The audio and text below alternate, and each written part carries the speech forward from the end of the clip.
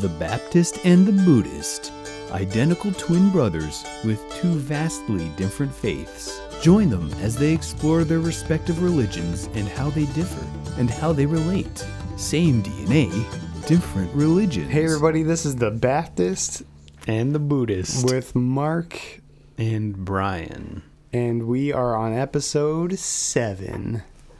Is that right? Yes, I think so. Okay. Yeah, welcome to the podcast where we twin brothers talk about our beliefs and our religious doctrines, if you will, and just our whole realm of belief. And we just talk about it because this is an organic conversation that both of us have never really opened up to this extent with each other about it. So you get to follow the ride. And we were just discussing how we can have followers.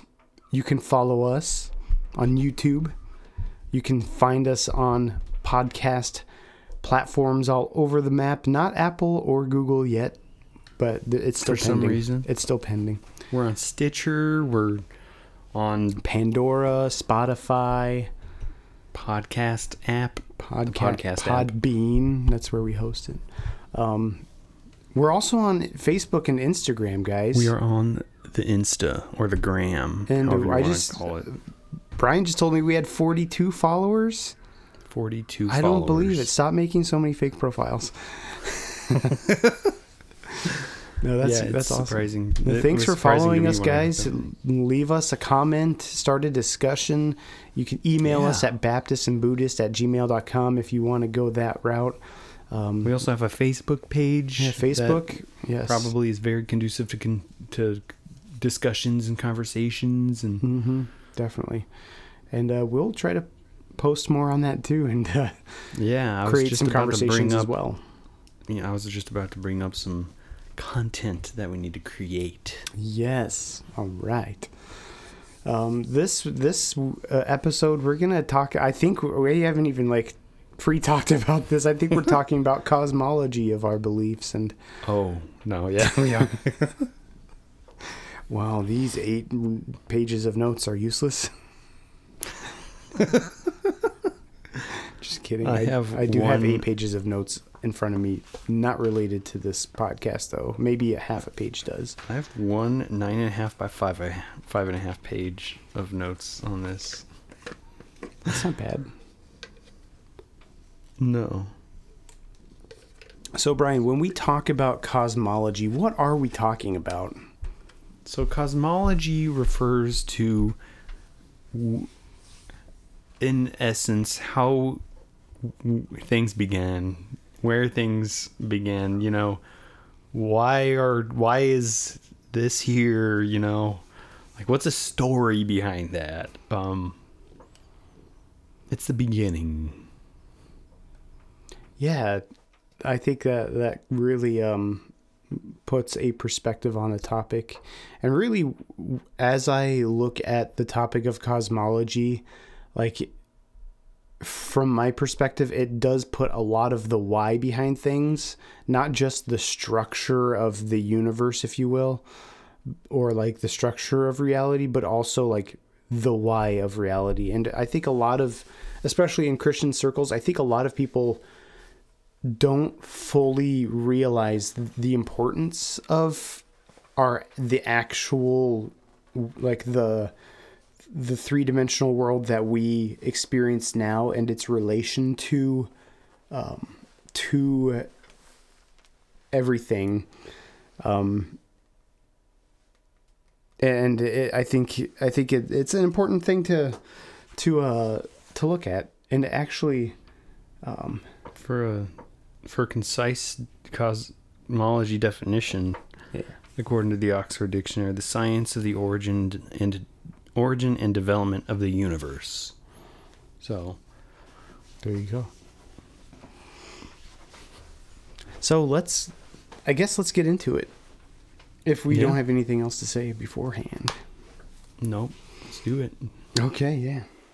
So from the Baptist perspective, and this is not going to be a Baptist perspective per se, because that's not a proper characterization of how I approach it and how I see it and how I study it. And most Baptists, like quote unquote Baptists, like the general Baptist you'll see, will probably not agree with me. And most Christians probably won't either. So how would you characterize this approach that we are about to hear? What do you mean? Like, not Baptist. Again, with my beliefs, like, I hate trying to fit everything into a title or like a category, because I'm just a biblicist, if you will. I just study the Bible from the way I've been studying it, the way I've been teaching, or the way I've been taught, and I mean I have taught it as well, but the way I've discovered it and how it makes sense to me according to the Bible is very non-traditional, I think. But I have been seeing a lot of people out there coming along the same lines as this. So could you say, maybe for the sake of a label, maybe like dispensationally informed biblical literalism? Sure, yeah, that could be a way. I won't attribute a lot of this discussion to a dispensational aspect, but it does attribute to that as well. But I'm not going to specifically say this is like a dispensational approach. But I definitely think it could be considered. So let's see where to begin. Let's start in the beginning. In Genesis 1:1, so that's the starting of the Christian scripture, Genesis 1:1. We all have heard it. We've seen it on postage stamps and everything else. Everywhere you hear, in the beginning, God created the heaven and the earth. If you go back to the episode on sacred text, you'll understand why I'm just going to stick with the King James. But the King James specifically says the heaven and the earth. So there's two things created in the beginning. I believe in the beginning was not day one of creation, but it was sometime before the creation, the 6-day creation of Genesis. Some people will label me as a gap theorist, which Christians will usually attribute the label gap theorist as you see a gap in between Genesis 1:1 and Genesis 1:2. So there's a gap somewhere in there. A lot of people think, there's a lot of different gap theorists out there, like the old Earth gap theorist, the Lucifer's flood gap theorist, I've heard so many different labels and so many different ways of seeing it. But I do approach the Bible literally. So I see, in the beginning, God created the heaven and the earth.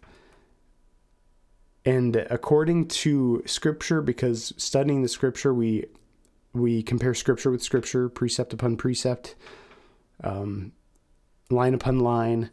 We compare all revealed Scripture to itself.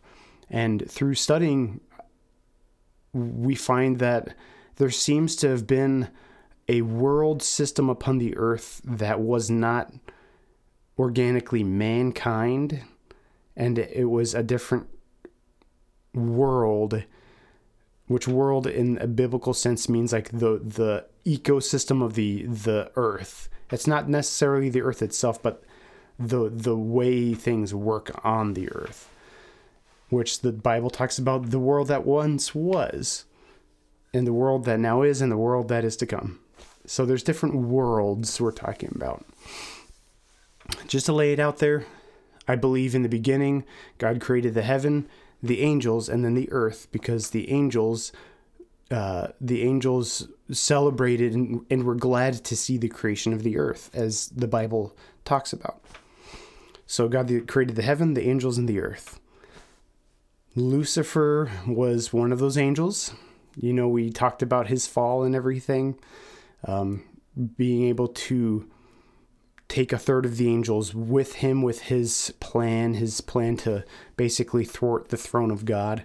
And I believe that when you get to Genesis 1:2, and the earth was without form and void, that was actually a judgment of the original earth. I'll just use the term the original earth, because the original earth had the angelic world system. God created the heaven and the earth to dwell in, the Bible says, and there was a world system that the angels had going on, and they corrupted it with their own ill plans and ill deeds. And God judged the earth, I believe, by the way, probably by the waters, because the Genesis 1 talks about the waters, the Spirit moved across upon the face of the waters. There is water there too. There is some kind of body of water there. The Bible calls that the deep.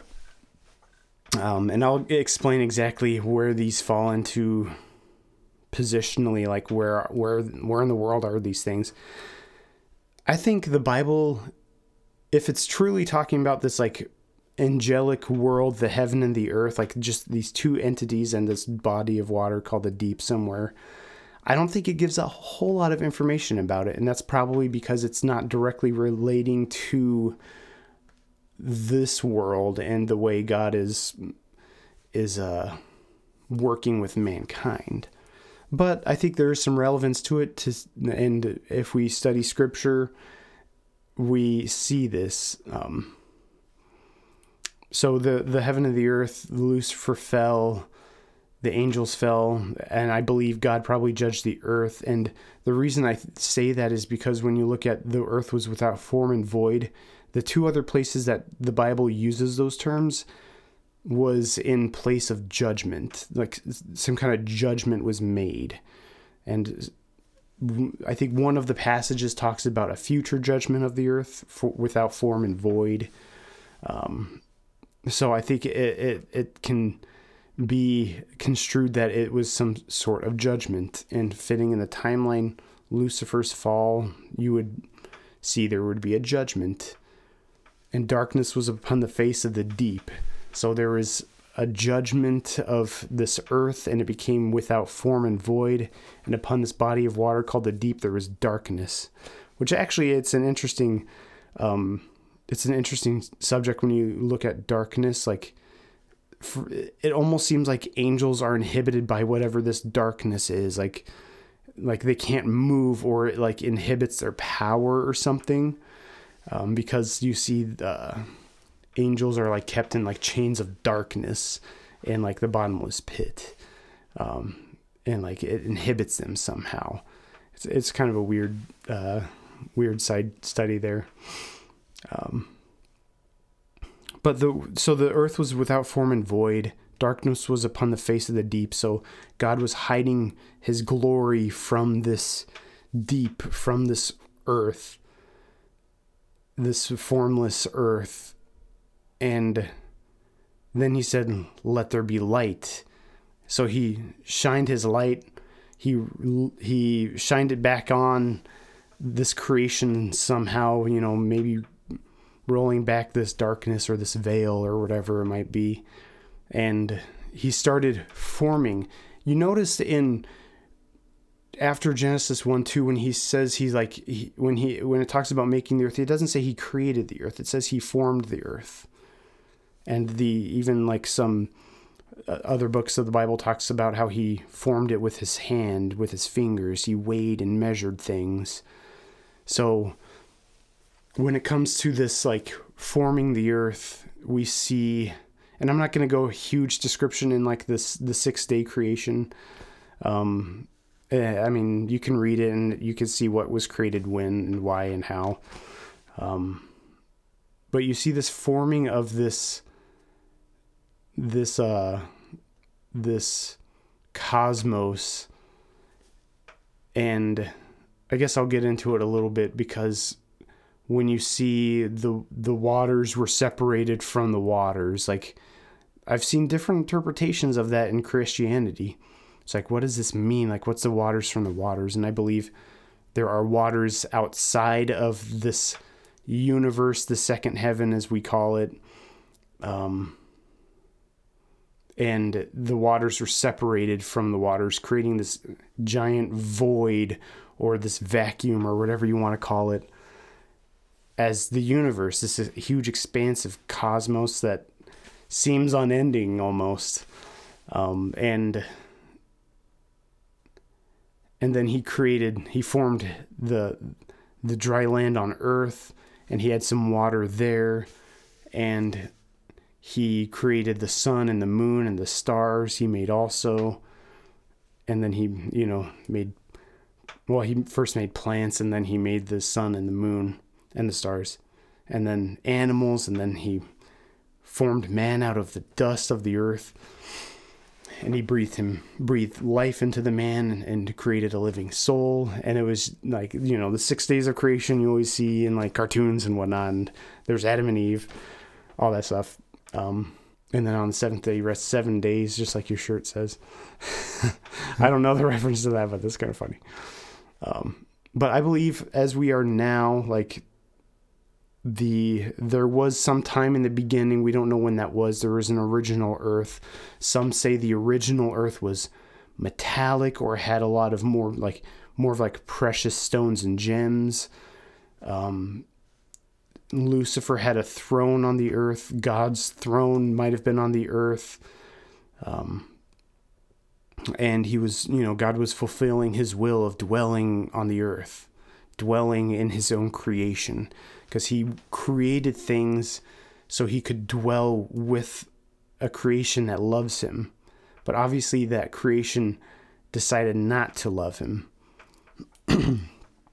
And the reason that is basically because Satan or Lucifer exacted his will against God's.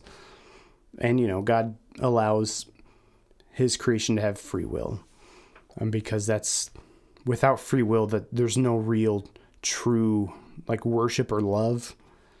And it would just be like a robot or like some computation that doesn't have free will to that extent.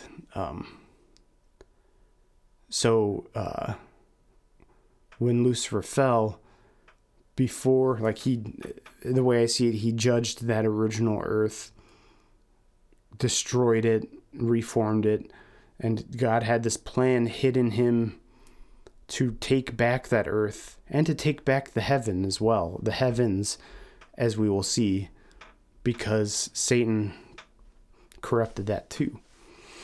I think I mentioned this before, was when in Genesis 1, when it talks about and he made this and he made that and saw that it was good. When he made the second heaven, the stars and everything, he didn't say that was good. So, and it goes back to I think it's Job 15:15. It said the heavens are not clean in his sight. So something about the second heaven, the universe, is not clean because of probably that angelic activity. I mentioned that word, the heavens, the heavenlies. I've mentioned that before. Basically, the whole structure of God's created masterpiece is that there's the heaven that he dwells in, which Paul calls the third heaven. So we know there's at least 3 heavens. And we see there's that heaven that he created. That's the angelic spiritual realm. I believe it's kind of almost like a fourth dimensional kind of thing, because it's outside of our space time. It's outside of the known universe, but it's actually there. It's literally there. And I believe it is between the third and our universe, the third heaven and our universe, which is, the cosmos, space. We call it the second heaven. But I believe between that is the deep, or the great deep, or the sea of glass. The Bible uses those terms for that kind of description. And it says the face of the deep is frozen. So it's basically a crystalline ice wall. And this kind of sounds crazy, but like the universe is bordered by that, or maybe at least just a part of it. I don't know. But I believe it is basically bordered with that body of water. And the Bible talks about how God veiled the heavens, and he spread it like a curtain to hide himself from it. And so like the blackness of space is like basically the blackness of the absence of like God's glory, because God's glory is just an effulgent light. It's like his brightness. And like hidden, since his face is hidden from that, it's, the vast darkness. We see the second heavens, outer space, this humongous, incomprehensible expanse with so much out there that we don't even know. I believe that is largely where like the fallen angels are, Lucifer. The Bible talks about those heavenlies. We call the second heavens like the heavenlies, or the heavenly places. They have levels of like authority, like the angels do, like the principalities, powers, mights, and dominions. So I believe like there's some kind of like working with the angels, or the fallen angels specifically, in that realm of the second heaven that they have. I'm not sure how it's structured or who is in charge of that per se. Maybe it was set by God, or maybe Lucifer made up his own order. I don't know. I'm not 100% sure on that, but so we see the second heavens out there, and then there's what's the first heaven? That's, our world, our earth, and our atmosphere. The Bible calls it an open firmament. So it's open to man. We can live, breathe, live in this open firmament. The Bible says that the second heavens are basically closed to man. Like we obviously can't like breathe and live there. So the three heavens are basically what constructs everything of the cosmos and the universe and beyond. Somehow there's a fourth dimensional like aspect to how angels can travel or appear themselves, because they can appear to man. Sometimes they appear as just a man. Sometimes they appear as like this really scary guy that's like flaming. Now, most of the time when angels appear to man, they always say, "Fear not." Like, why are you saying that? Probably because they're kind of scary. I don't know. We'll get into how the Bible describes angels and cherubim and seraphim, like wheels with eyes and stuff. Well, that's definitely a different topic, and I think that's mainly misconstrued for something else. But we'll talk about that later, because that's one of my favorite topics. But yeah, there are some scary looking things. There's some other angelic beings that we are not fully aware of, like the Watchers and stuff. That kind of weird. But I think there's some way that like that fourth dimensional kind of spiritual realm, they can see into our realm.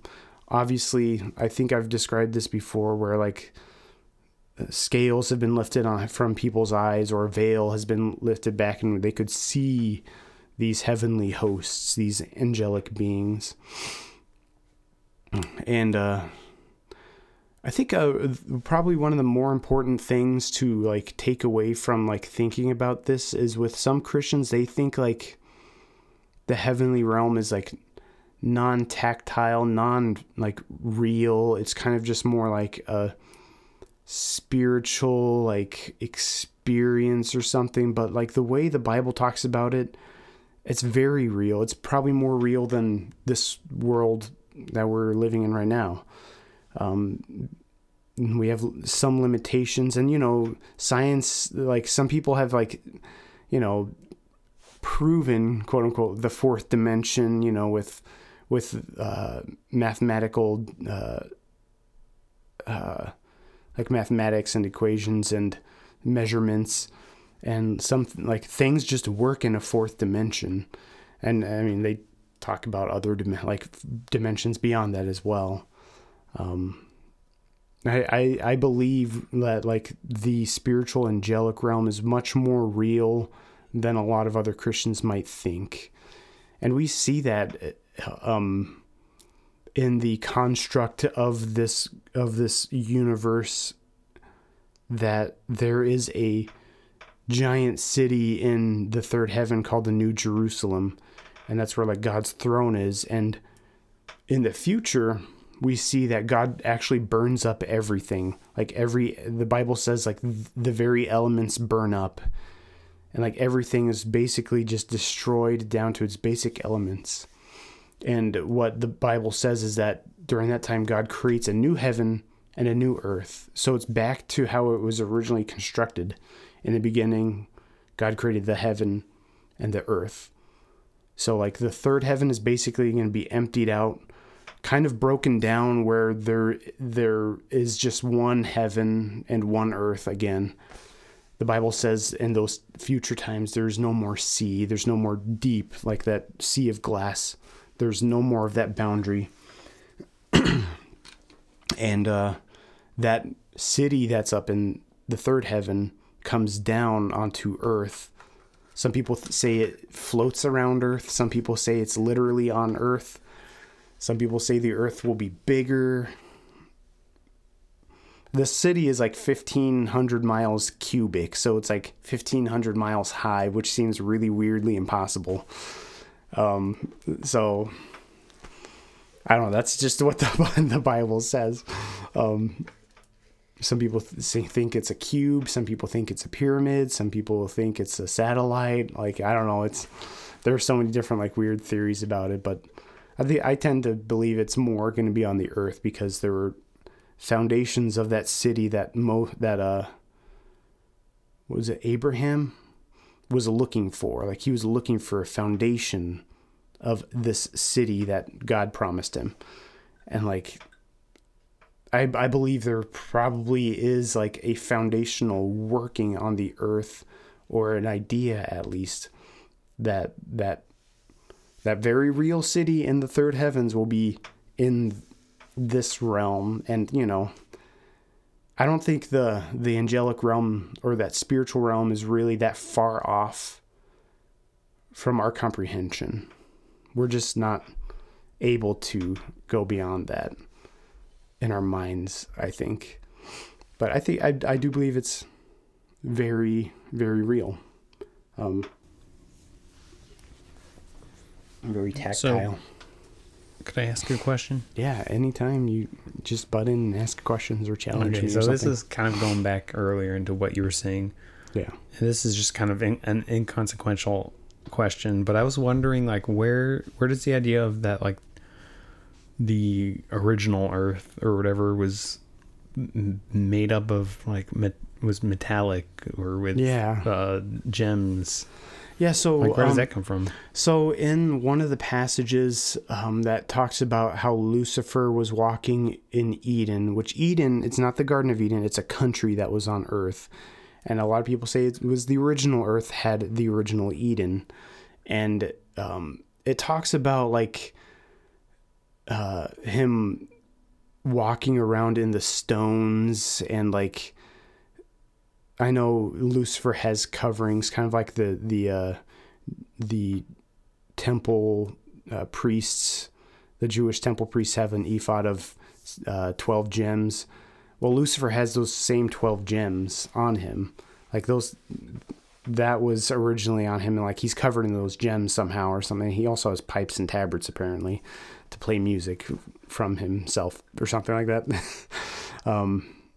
But a lot of people, some people believe there are like the metals and the gems that we find in the earth have an origin from that original earth. I'm not 100% convinced on that. But I mean, in the Bible does talk a lot about precious stones, especially when you look at the New Jerusalem.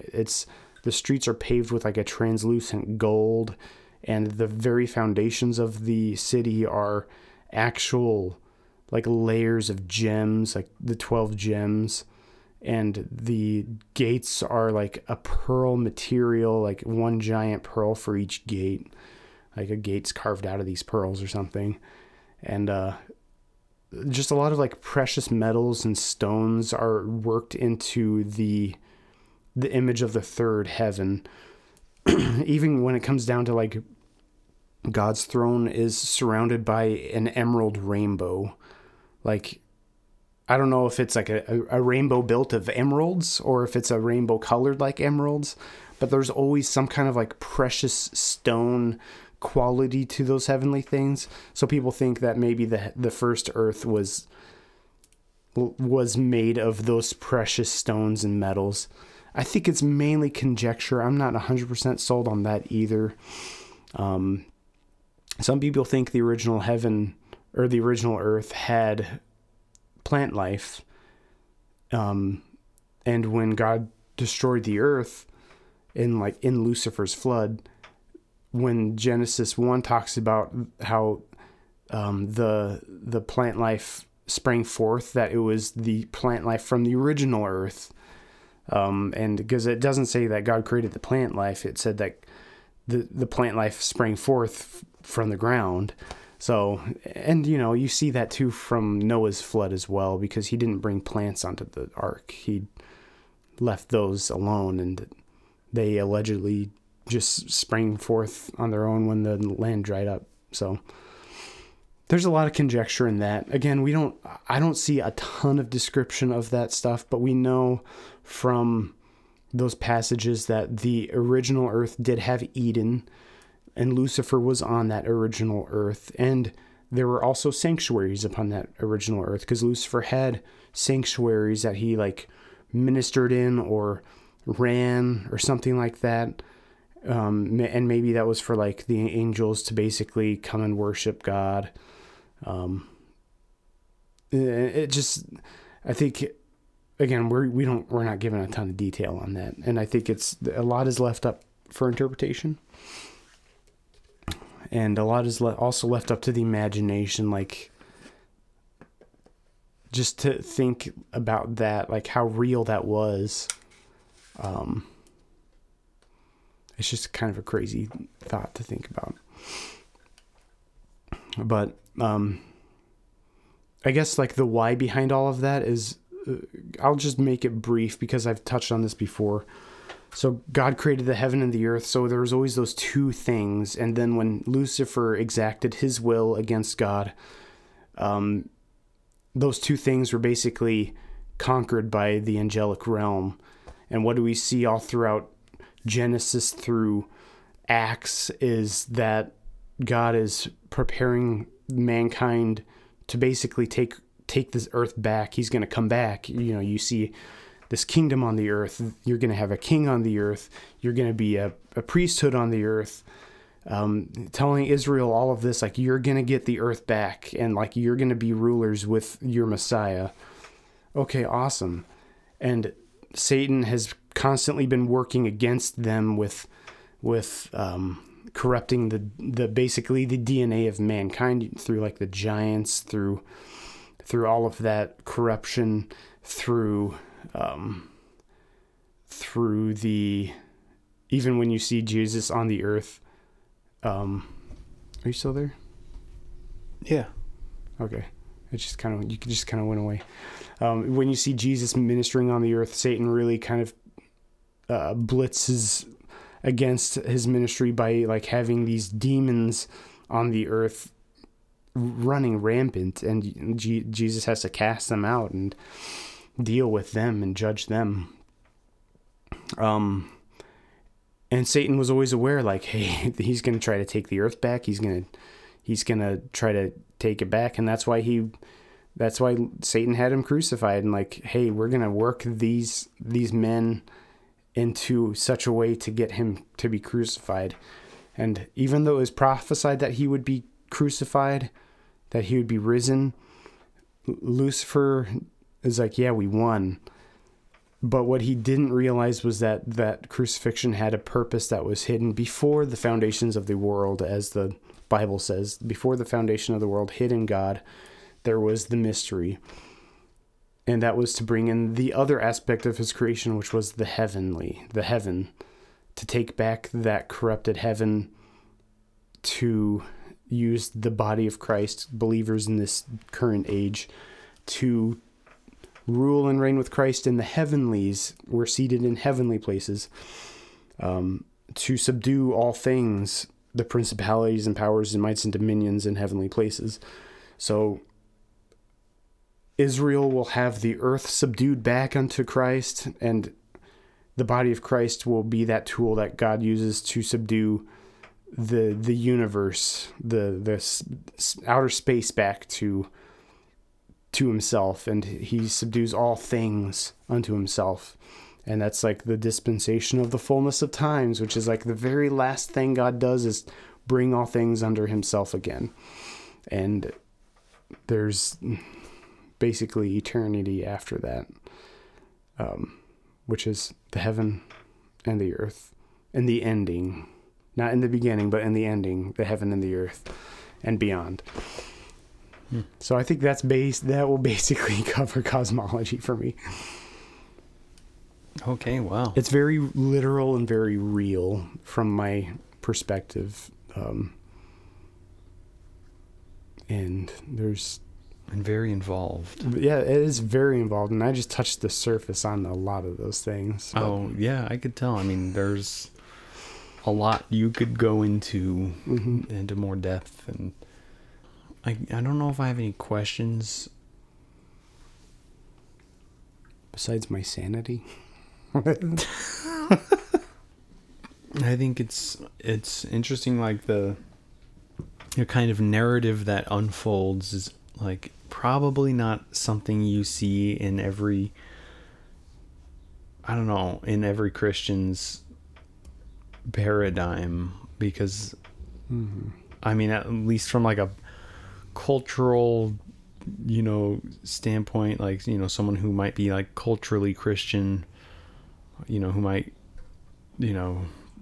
go to church on Christmas and Easter or whatnot, like a kind of a superficial understanding might be like, oh, you die, we'll die and go to heaven, and then the rapture will happen one day and Jesus will come back, and then the earth is like Jesus will set up his kingdom and like the end, but that's not the end. Yeah, I do. Seems much more involved than that. Yeah, and like, some Christians that might be listening will just, they know, sin is in the world, sin is bad, and Jesus did something about that, and he's coming back again to take away that sin forever off the world. But like, why? Like, why did all of that happen? And it's really the specific way God wanted his will to be exacted upon his creation, because he created to dwell with it. And like the way he gets to that point is through all of this, to teach mankind as a whole, like why he's doing this. And like, I remember at our old church, there was a pamphlet, and it's like, how big is heaven? And I remember reading like, heaven has a specific like square mileage. I'm like, really? That seems so weird. But what they were talking about was that city, the New Jerusalem, which a lot of people think like that's where we're going to live forever. But that's only like a small part of it, because as we see, there is the heaven and the earth involved in that. And like the new heaven will be unending, and there is a remnant that goes throughout, like the tribulation and all that stuff that will continue procreating. And there will need to be places to be able to have all those people. And that's the expanse. Like it's not just dead air out there. That's made for a purpose. The beauty of the universe is not just to look at from far away. It's actually to dwell in and to travel through. in the future. Like, I don't think God would create anything in vain as that much. And, you know, the famous phrase, like, from the Bible, you know, the stars, the heavens declare the glory of God. And it's like, it's not just from looking up, it's from going to as well. So I think there's a lot of misconception, just like that pamphlet I read, like, oh, I didn't know heaven was so limited. I think I remember the same pamphlet you're talking about. Yeah, that's one of the only things I remember from back then. Yeah. Yeah, me too. The pamphlets.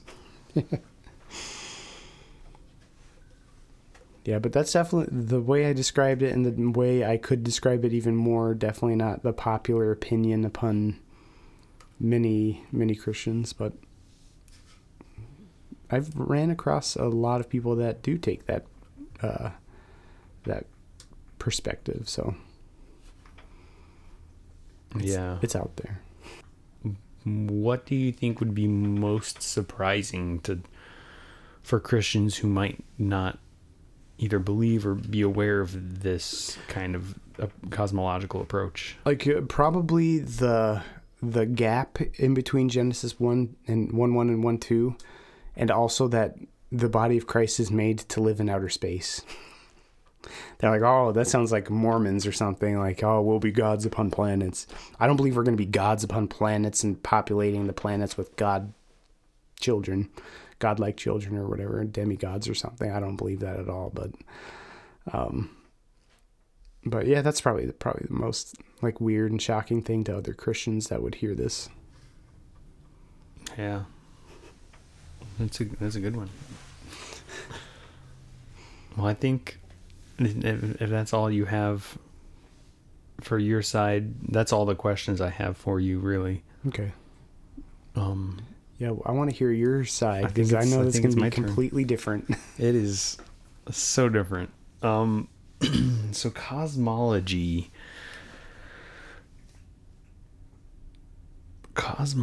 from a Buddhist standpoint. This is just so interesting. I think in the last episode I touched on a sutta that Vacchagotta asks the Buddha a series of very deep existential questions, and you know, he phrased the questions like, oh, the universe is never ending, and etc. Is this your view? And the Buddha would say no, and then he said, okay, the universe is limited, and blah blah blah. Is this your view? No. And I mean, the point of that sutta was that kind of the idea of clinging to views, because clinging to views is one of the fetters that holds us to samsara. So you get this kind of idea that cosmology, how everything began and how everything will end, which is on the flip side of cosmology and eschatology, but it's not a view that is pertinent to the ending of suffering. It's not something that needs to be dwelled upon from a Buddhist perspective, but there are some things the Buddha talks about in different suttas that kind of you can infer some information from. And as a preface, most Buddhists would probably not have a problem with the current modern secular scientific cosmology, the Big Bang Theory and everything. It doesn't, we think that's a satisfactory explanation. Maybe a limited, just time scale limited perspective, but And I'll explain why. So I don't think I put this down in my notes, but in several suttas you come across the Buddha talking about. Actually, I think I did write this down. Yeah. So as a specific example, in the Samyutta Nikaya, the Buddha mentions the recollection of past lives, which is one of the many things an awakened person will remember. And I think usually, like, initially one of the first things you remember when you become awakened. But he talks about, he says, I recollected manifold lives, 1, 2, 3, 4, 5, 10, 20, 40, 50, 100, 1,000, 100,000, many eons of, and this is where it gets interesting. He says many eons of world contraction and world expansion. Actually, he says many eons of world contraction, many eons of world expansion, and many eons of world contraction and expansion. And basically, he's talking countless, like innumerable. And the Buddha even says about the beginning of samsara. One cannot discern the beginning, and so this really is understood as, even if there was a beginning, it's so far, like, unimaginably long before that it doesn't even count. Like, not really that it doesn't count, but like it might as well have not have a beginning. And so that's kind of a general view within Buddhism, is that life in samsara has been going on for an eternity, forever. We cannot, if there is a beginning, we can't not even discern it. We can't even see it, measure it, imagine it. It's so far back. And so this idea, this wording, the world contraction and expansion, I think a lot of modern Buddhists would say that kind of mirrors the idea of cyclical Big Bang and big crunches. And so it's this cyclical pattern over and over again. A universe, comes into being, expands, and then eventually, probably over a very, very, very, very long time, comes back, together. And to kind of to illustrate how expansive the passage of time is in a Buddhist view, I wanted to read a little excerpt from another sutta, because he mentions in the little bit that I read about recollecting, 20, 40, 100,000, many eons of world contraction, many eons of world expansion, and many eons of world contraction and expansion. And so many eons, probably, I think we can infer from this, like, countless eons. And what is this eon? An eon, the word used in Sanskrit is kalpa. And I think there are even bigger measurements, like mahakalpas.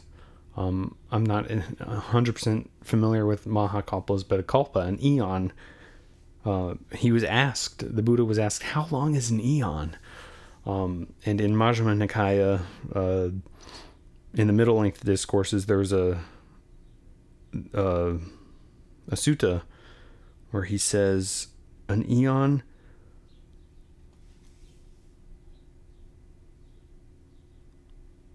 so he says an eon is long and not easy to count, but if I have to give a metaphor, He says, suppose there's a mountain 8 miles high, 8 miles long, and 8 miles thick. And at the end, and it's completely solid. He makes that distinction. There's no cracks or crevices. It's a complete solid mountain. And at the end of every 100 years, a man comes along with a piece of fine cloth and strokes the top of the mountain. And he says, by the man's efforts, by the time the mountain has been eliminated, I think to like the size of like a mustard seed or something, not even an eon has passed. And so you can imagine how incredibly long that is. And I think right after that sutta, there was another one where he was asked, how long is an eon? And the Buddha describes, I didn't write this down, but I think it's another interesting metaphor. I mean, he says it's not easy to measure. But if you take a city with walls that are 8 miles long and 8 miles wide and 8 miles high, and those walls within the city walls is jam-packed tightly mustard seeds. And at the end of every 100 years, a man comes along, picks one out. By the time the city is completely empty, not even an eon has passed. Have there been mathematical studies on that? Actually, there are. I'm really curious on mathematically how long that would be. Oh man, it gets even even more bizarre. Like, so, along with the hugely expansive, never end. There's no, in short, in Buddhist cosmology, there's no beginning or end to existence. But there's also these ideas of different levels of existence: hell realms, hungry ghost realms, animal realms, the human realms, jealous demigods and god realms. And you can go into, like, say, the hell realms and break them down into even more different realms that are mentioned. Like, there's like the screaming realm, and the even more screaming realm or something like that. Like, oh wow, okay, that's pretty intense. Tibetan Buddhism gets really in depth, and like there's cold realms and like cold hell realms and hot hell realms, and breaks it onto that. But also how long you live in each realm is specified, like how long a general life is. And so, here in the human realm, you live, if you're lucky, 100 years. And the lower you go on the scale of like realms down to the hell realms, it exponentially gets longer. And so, like, I was like just scrolling through like the different life spans of each realm, and like in one of the worst hell realms, your life is like it was a pretty radical number with a very big exponent. Like, it was like 800,000 to the power of something ridiculous. And I'm pretty sure that was I don't know if that was measured in eons or years, but it's like, I mean, it feels like forever. And that's a lot of people will mention that. It's the same way in the god realms too. Like, you will, like, born in the Deva realm, the god realm, like, you will live millions of years, but you'll still die. Your life is still impermanent, and you'll end up, being reborn into a different realm. But that's kind of beside the point with Buddhist cosmology.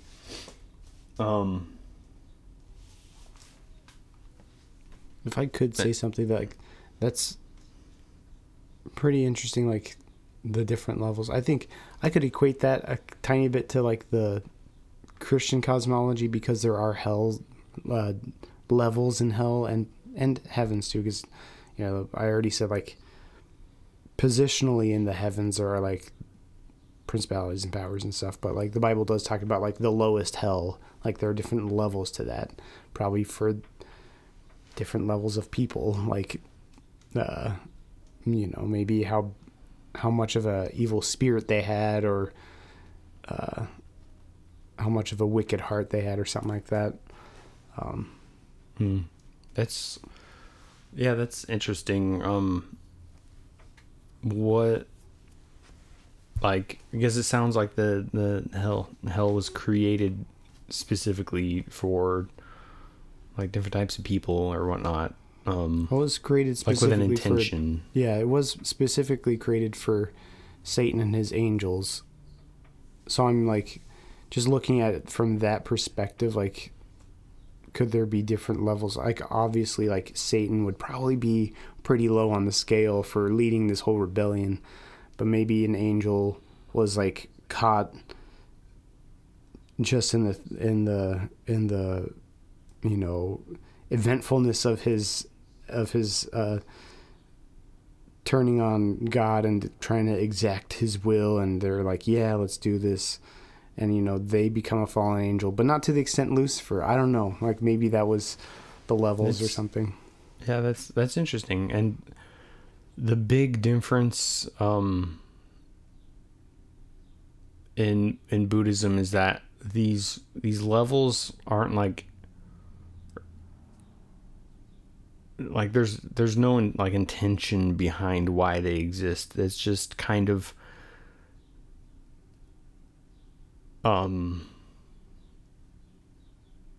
guess instead of just trying to explain it in layman's terms, it depends on your karma, your kamma, and it's in a way kind of like in modern terms maybe like your psychological propensities. So if you live a life with a lot of anger and with a lot of you're an impatient person, you're very angry, and you've acted on that anger, you're kind of like writing rewriting maybe your psychological code, kind of like, okay, like, I'm an angry person, this is how I should act, like, but like on the most subtle levels. And so when your karmic I don't know why I almost said receipts, but it kind of is like when you cash in your karmic receipts, not really like that. That sounds weird, but when the karmic flow continues after this life dies, it will be like pulled where it best fits, in a way. Like, live a very angry life, you're a horrible person, maybe you've murdered people, there's that karmic tendency and almost inevitability of reaping bad fruits from that. Like, there's no good effect from killing someone or yelling at someone or being angry. And I mean, we can see that in everyday life. Like, if you yell at someone or kill someone, like, nothing good ever happens from that. But in Buddhism, it's an even deeper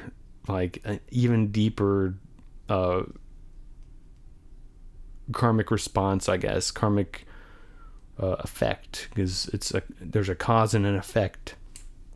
And so killing someone doesn't just give you bad outer circumstances, but you're cultivating you're cultivating more and more unskillful karmic seeds and the fruits from those seeds, which will lead you different ways, just like water naturally runs down a mountain. And the trick of it is, the catch, I should say, is that all of these realms, and it might be even more pertinent on a cosmological topic, all of these realms are samsara. Like the life we live right now is samsara. And samsara is just the continuation of the cycle of ignorance and leading to suffering. Specifically, if you want to look at like the specific cycle of how that happens, the 12 links of dependent origination, just to give you a taste, because I think this is kind of like the overarching map of how samsara keeps rolling. And so ignorance is the first link, and that so ignorance of the truth of suffering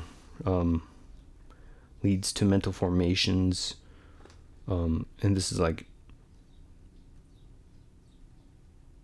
actions and thoughts and stuff informed by ignorance. And then mental formations leads to consciousness, which leads to name and form, which leads to the six senses, which leads to contact, which leads to feeling or sensation, which then leads to desire or craving, and then that leads to grasping or clinging, and then that leads to what we call becoming, which then leads to birth, which then leads to aging, sickness, and death, which leads back to ignorance. And so there's so much more to be said about that, but that's kind of the general gist of how one is caught in a cycle of rebirth, suffering, and death. And you just kind of go through these different realms over and over and over again. And this cycle is what the path to liberation is trying to liberate us from, is having this karmic roller coaster, being, getting sucked back into ignorance and, suffering. And the reason why I said that it's probably more pertinent is to understand the cosmology of samsara and rebirth in the context of what it means for liberation. And because that's the only reason we talk about rebirth and karma, because it's not like some weird cosmological topic to talk about. It's talked about because it directly relates to the liberation from suffering. Otherwise, the Buddha would say no comment. There's no reason to talk about that or cling to views about that. It doesn't pertain to the goal. Interesting. Yeah. When I came to this topic, like, I knew the importance on my side of like why the cosmology is, but like now that you kind of explain it on your side, like from your beliefs, I know, like, I not know because I don't completely understand, but like I understand the why on your side. I didn't even know you guys had a why, so like that's kind of interesting to hear that from you. That's pretty interesting. Because the idea of a why, like when you approach most religions, you probably think, oh, there's a why that is preceding everything else. Like, you know, whether it be God's plan and setting forth all these things happening or whatnot. But from a Buddhist perspective, it's just like, oh, this is just how it is. But our why is liberation from suffering and putting everything into context with that. So if the cosmology and the construct of everything is the cycle of samsara, is there at any point this a universal cessation of that construct of samsara? Or is that just more on an individualistic like term? Like, is there any a point, and I guess maybe like that's a 404 error, like that does not compute, like at any point is there ever going to be not the construct of samsara, or is that cycle always going to be there no matter what? That's a good question. And I guess maybe to clarify, I don't know if this would clarify or not, but samsara not only you could say it refers to the physical world, but it's not quite the physical world. It's more how we relate to the physical world. Okay. And so nibbana or nirvana, like it's not like it's not a spiritual place or a physical place. It's if you reach nibbana, you're still where you are, until, I don't want to say until you die, because of the confusion that comes with that. But but would samsara? Are you asking like would samsara ever like? Would all beings ever escape samsara? Right. I guess that probably was my question boiled down to it. Yeah. Well, I mean, that's the goal of the Mahayana schools, is the ending of suffering for all beings, for the great enlightenment of all beings. The practicality, though, is that there are an innumerable amount of sentient beings. And so the math on that, the odds are pretty slim. Yeah. Okay. And I mean at once, like,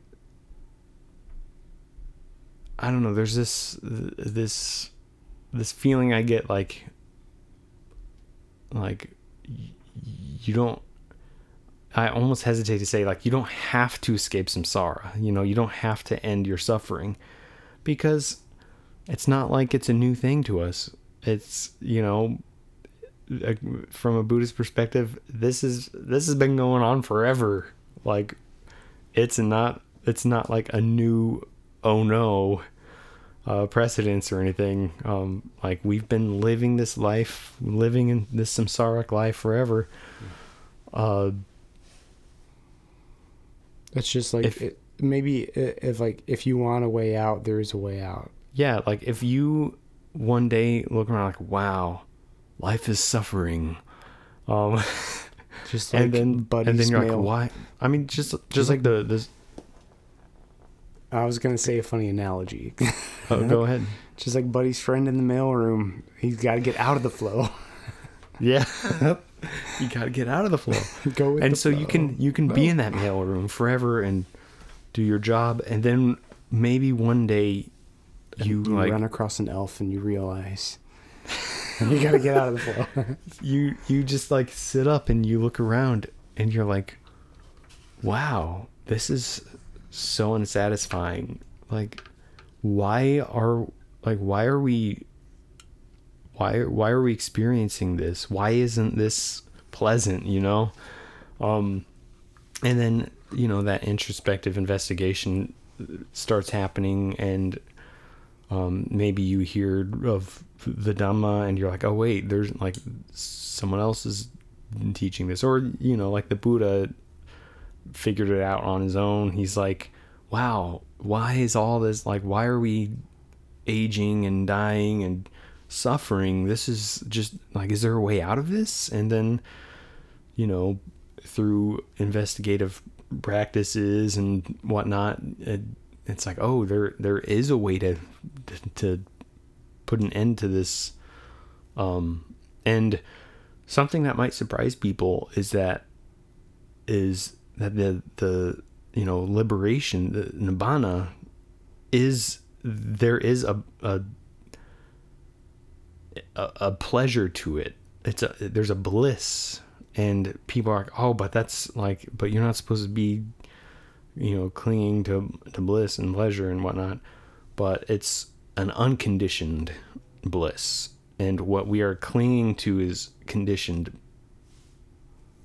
ideas of pleasure, which, as the Buddha taught, those are all impermanent and ultimately dissatisfactory. And so it's like, how can we be at peace? How can we be content without relying on conditioned things? And that's what nibbana, that's what liberation is. It's kind of I don't know, I imagine it as, maybe it's not like a release, like a relief. You're carrying these heavy suitcases or something. You set it as like, phew, it's so much better not carrying those around. And that's like an ultimate idea, kind of. Well, that would have been a good point, a good thing to mention in the liberation episode. Because that is interesting to know. Yeah, it's the unconditioned, it's the deathless. They call it the deathless because with the dependent origination cycle, like if you've ended ignorance, there's no birth, there's no death, there's no aging, there's none of this. And it's not like, oh, you're living forever, or it's not like, oh, I've gained immortality. It's something different. It's something, because you've abandoned concepts of self, of me, of mine. So what is there to die? What is there to be born? And it's not a nihilism either. You're not destroying something, obliterating something, because if there's no self, what is being destroyed? Interesting. Yeah. And we'll touch on that if we do like a soul. I was just gonna say the exact same self, thing. Yeah, it's episode. like we're twins. Man. But yeah, as far as cosmology goes, I don't know how much more I have to say on that, but okay. If you have any more questions. No, I think I think you definitely hit the questions that I had. You answered some of the questions I had that I didn't even ask, so I think I think that's going to do it for this episode. Very very interesting. I'm glad we were able to bring our perspectives to the table, and like I learned a lot from you today about your perspective, for sure. Not sure how much you learned from mine. I know you've probably heard that before from some of my stuff, but yeah, your old Bible study audio and stuff. Yeah, yep. So not too much surprising on my end, but hopefully I'm sure I next kind time. of I don't know. I feel kind of like I've rambled. Oh, we all incoherently, did. We all did, but I think it was good. That's what this whole show is. It's just exactly us rambling incoherently. Exactly. And listen to us on double speed if you want. Well, I think that's going to be it for this episode. Thanks everyone for listening and watching. Definitely hit us up on all of those avenues that we've described at the beginning of this episode. Like, subscribe, hit the notification bell, leave reviews, comments, emails, all that stuff. Share. Definitely share with your friends, with your social media friends. Oh, yeah, I was going to take a selfie so that I can post something to our Instagram. Yeah. I feel left out. You just saw that. I feel left out now. No selfie on my end. You can take a selfie if you want. Okay, there. You'll be in it. Yeah. Okay, well, again, thanks everyone for listening and watching, and we will see you next time. This has been The Baptist. And the Buddhist. With Mark. And Bryan. And we are signing off. See ya. Good night. Or whatever.